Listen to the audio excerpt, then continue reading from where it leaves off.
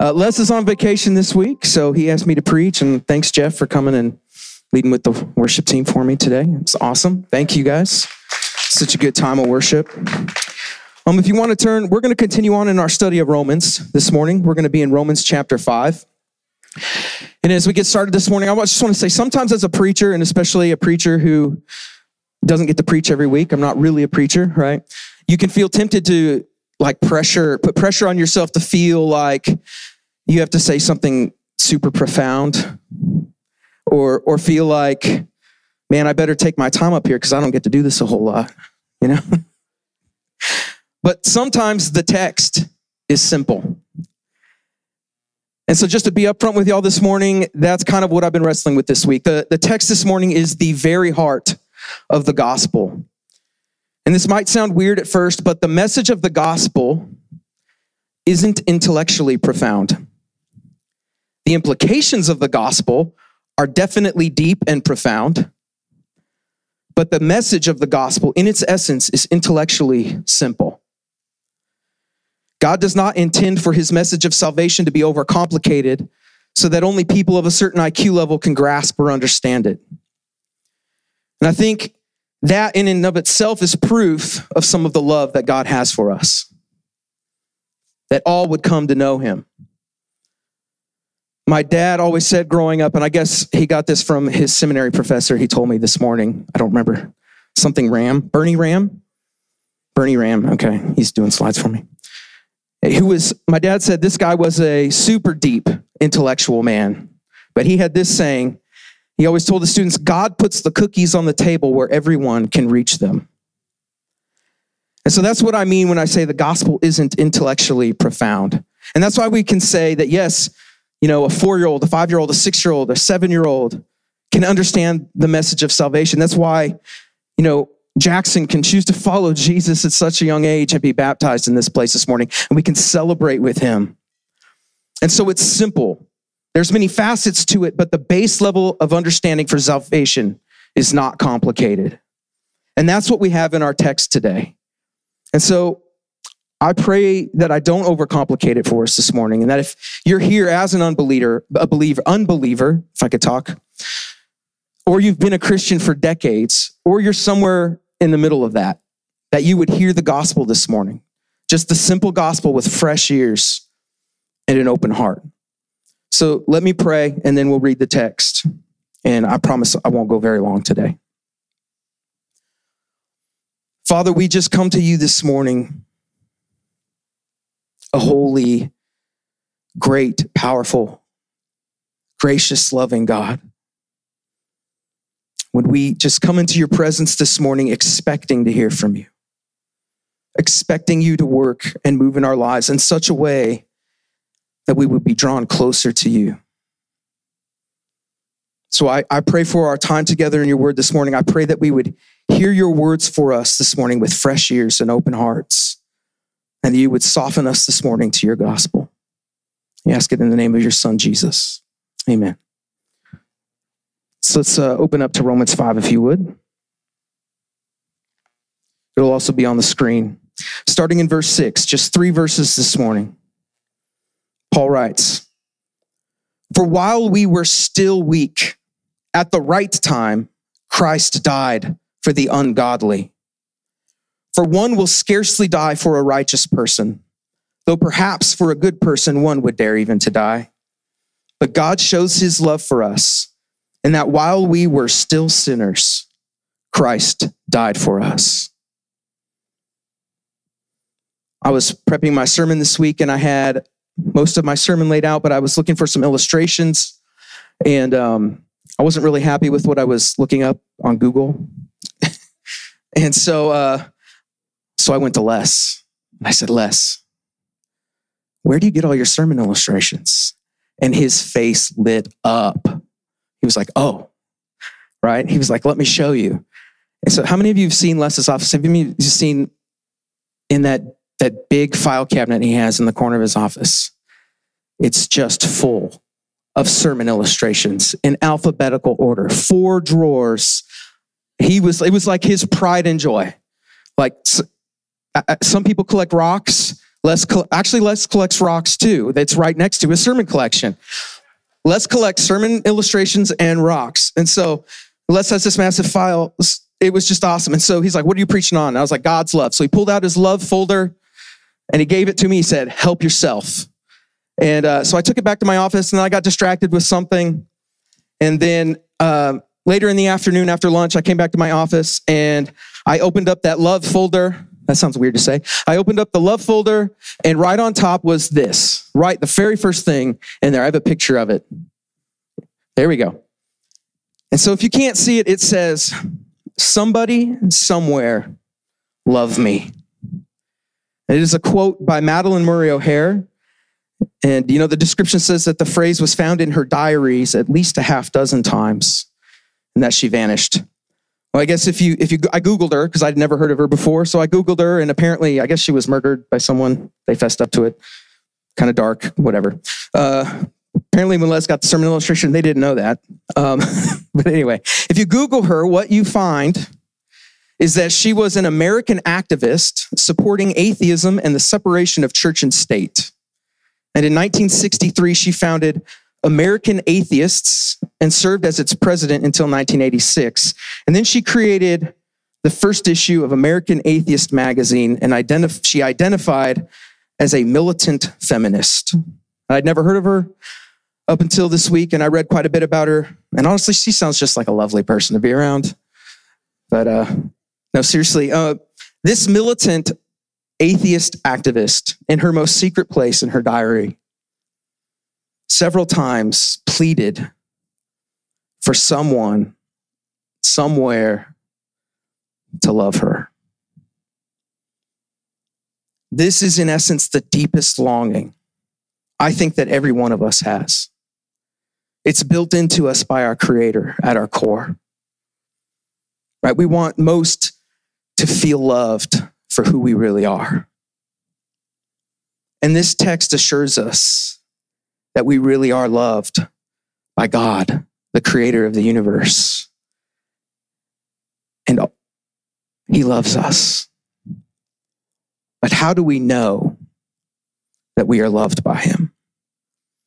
Verse 6 says that while we were still weak, so we were weak. What is this weakness? The text describes it. It uses 3 different words to describe our weakness. The first is obviously that weakness. The second is ungodly. And the third is sinners. And if you jump ahead to verse 9, Paul also says that we were enemies to God.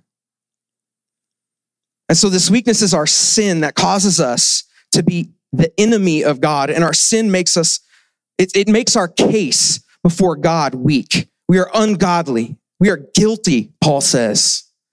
And we are still stuck in this messy and dire situation. And 2,000 years of animal sacrifices and ritual cleansings weren't enough to clean ourselves up before God.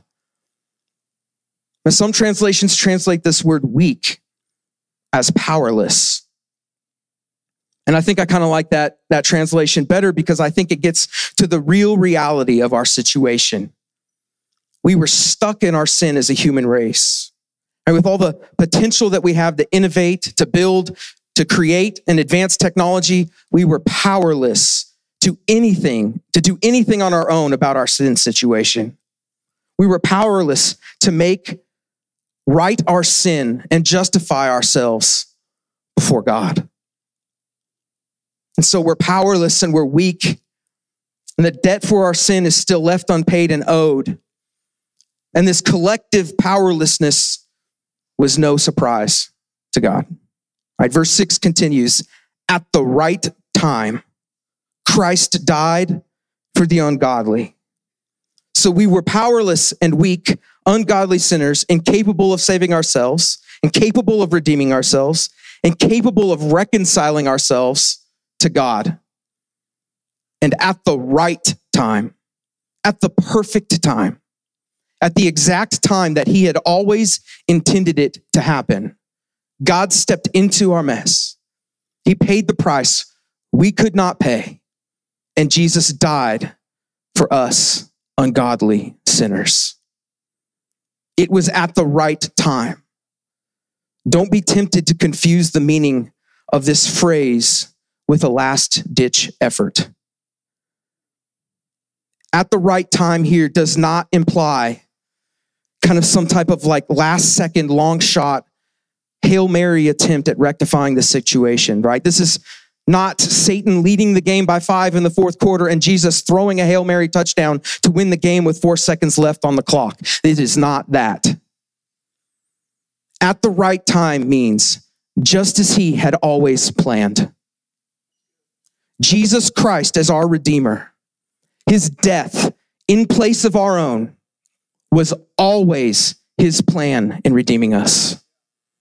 We can look through the scriptures and there are over 300 prophecies in the Old Testament that find their fulfillment in the life, the death, and the resurrection of Jesus Christ. And so this was always his plan. God is not caught off guard by our situation or our sin.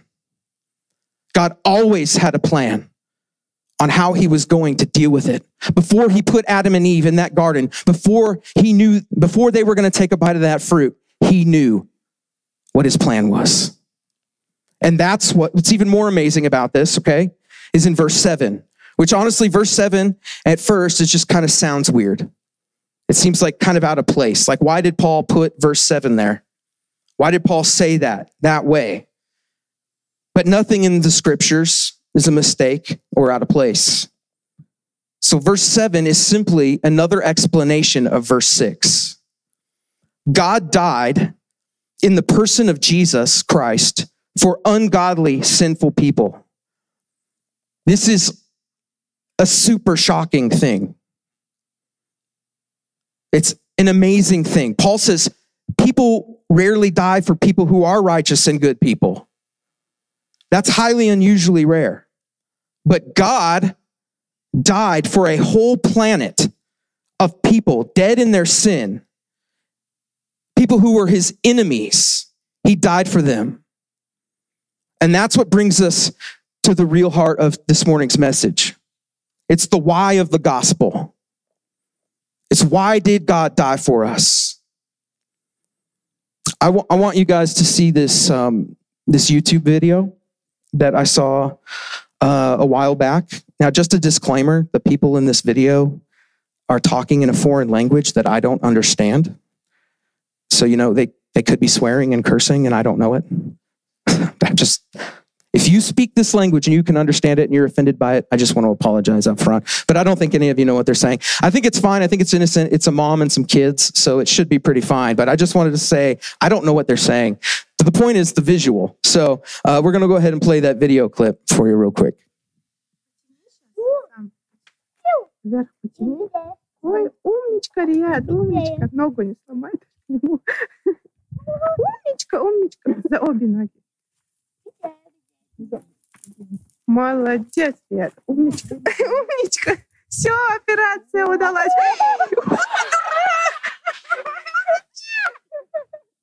Мы часто намучимся над тобой. Реально, банально. Okay.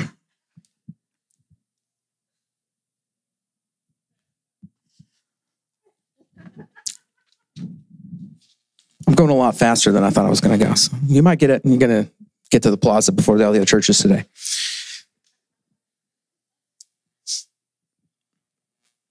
Why did God die for us? Because verse 8 says, this is precisely how God shows his love for us. His love for you. His love for me. He, Christ Jesus, died for us while we were still sinners. He doesn't wait for us to clean ourselves up. He doesn't wait for us to earn our redemption. Those are all things that we were powerless to do. Instead, he extends his grace and his mercy to us because he loves us. He says, I will make a way. I will pay your debt. I will lift you up out of the ditch. And when you stumble and when you fall back in, I will lift you up again because I love you. At the right time, he gave his life for us, for me and for you, because he loves us. Jesus says in Matthew 9:13, for I came not to call the righteous, but sinners. And we are all sinners. Paul says that a couple chapters back in Romans chapter 3, that we are all sinners who have fallen short of the glory of God. And so, I don't know where you are today. I don't know if you've ever put your trust in Christ, if you're the sheep in that ditch just begging to get out, if you're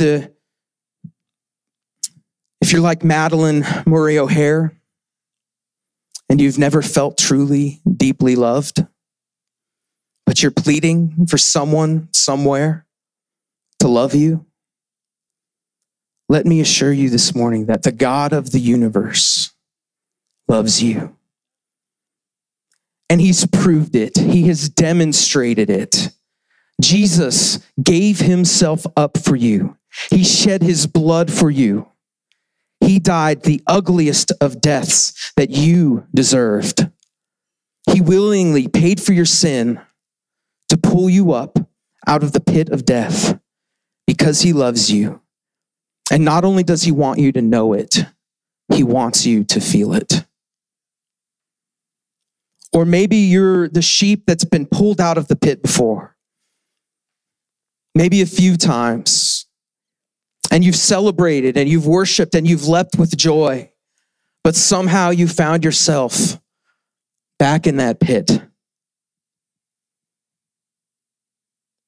Maybe a pit of depression, a pit of habitual sin, a pit of doubt, or maybe just a pit of apathy.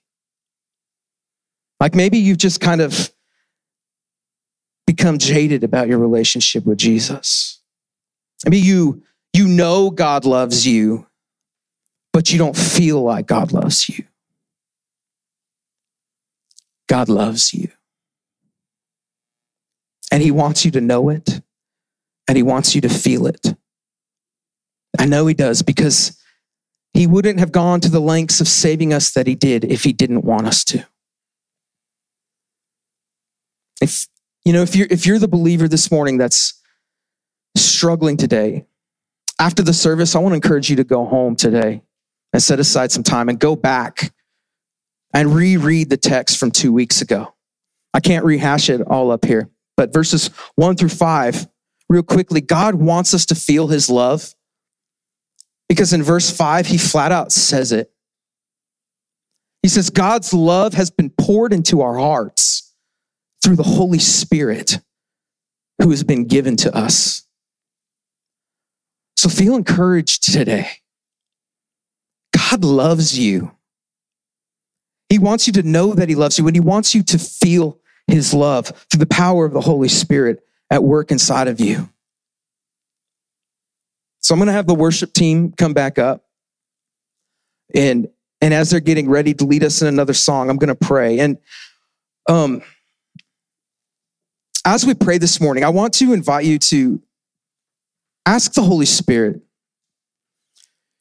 to help you this morning. If you're lost and you're longing to be saved, let me assure you, Jesus has won that salvation. And he loves you. And if you'll put your faith in him and what he's done for you and commit your life to following him no matter the cost, he will seal you with his Spirit. You will be born again and become a child of God. And if you're a follower of Jesus and you feel distant this morning, if you feel far from God, maybe you know God loves you, but maybe you haven't felt like he loves you for a long time. Ask the Spirit just to give you a freshness of his love to be poured into you again. John and I are going to be up front this morning during the song. If you'd like somebody to pray with, or if you just want to come up and pray by yourself and feel invited to do so as well, or if you want to pray in the congregation with somebody this morning, I encourage you to do that. The closing song time, I kind of want to tell you this as your worship pastor, but like the times of worship, they're times of ministry too. We minister to the Lord as we worship, but we can minister to each other as well. And so if you feel led by the Spirit during time, anytime, this is not just today, this is any time we worship as a church. The Spirit leads you to pray for somebody. If you have a friend in our church, but I especially want to encourage you to do that today. If you know somebody who's struggling, just go put your arm around them and go pray for them. It doesn't have to be a long prayer, but I would just encourage us as a church to start doing that more often. Man, I've been encouraged and changed more times in worship than other things, and so I think it's important for us to do that. But if you would like to come forward this morning, we're going to be up here to pray for you. And so I just want to give that invitation to you this morning, for that no matter where you're at, that you would listen to the Spirit and you would just be encouraged by His love for you this morning. Let's pray. Heavenly Father, you are so good. The kind of good that we can't even understand. We thank you for your great, great love for us. That's why we're here today. Because without it, we'd still be lost. We'd still be stuck in that pit. And so, Father, I pray for the people in this room who've never made the decision to follow you. God, I pray that your Spirit would call them and draw them close to you, to near to you. That they would decide to lay down their idols, to lay down their sin, and to follow you and say that you are Savior, that you are Lord, that you are King, because of your great love for them, because of the great price that you paid for them, and because of the resurrection life that you want to give to them. And to God, I pray for those of us who've been following you maybe our whole lives, and we know the gospel, and we know the theology, and we know the things that we're supposed to know, but we don't feel them. God, I pray that your Spirit would rush in, new and afresh, with a feeling of love that you have for us, the feeling of assurance that we are yours and that you are ours and that you love us. So we just worship you and we praise you this morning. We ask it in the great name of your Son, Jesus, this morning. Amen.